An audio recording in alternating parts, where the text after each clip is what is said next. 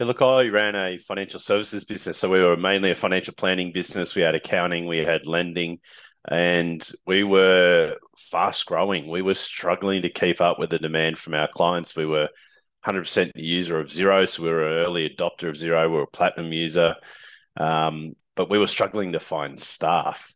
I worked a huge amount of hours, love what I do, but I was just struggling to keep up with the volume of work. And I happened to be in the Philippines for a global leadership retreat for a group called Entrepreneurs Organisation. I was on the board for Queensland in Australia and happened to be there, stumble across one of our members who had his back office there. And it was like this aha moment. It was like, hang on, this could be the solution for me.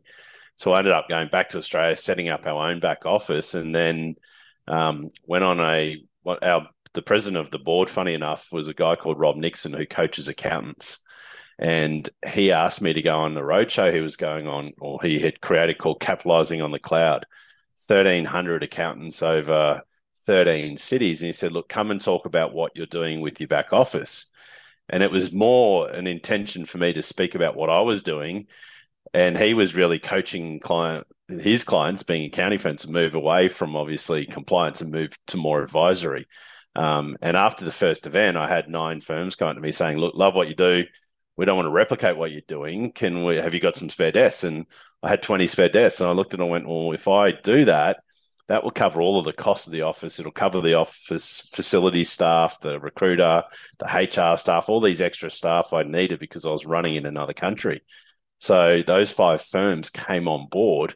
But by the end of that roadshow, I'd sold 90 roles. So suddenly I had 90 people, and then it went to 200, then 400, then 800, just kept doubling. I mean, we're now over 3,300 people and putting on about 200 people a month. So it's sort of just evolved into a business over that early few years.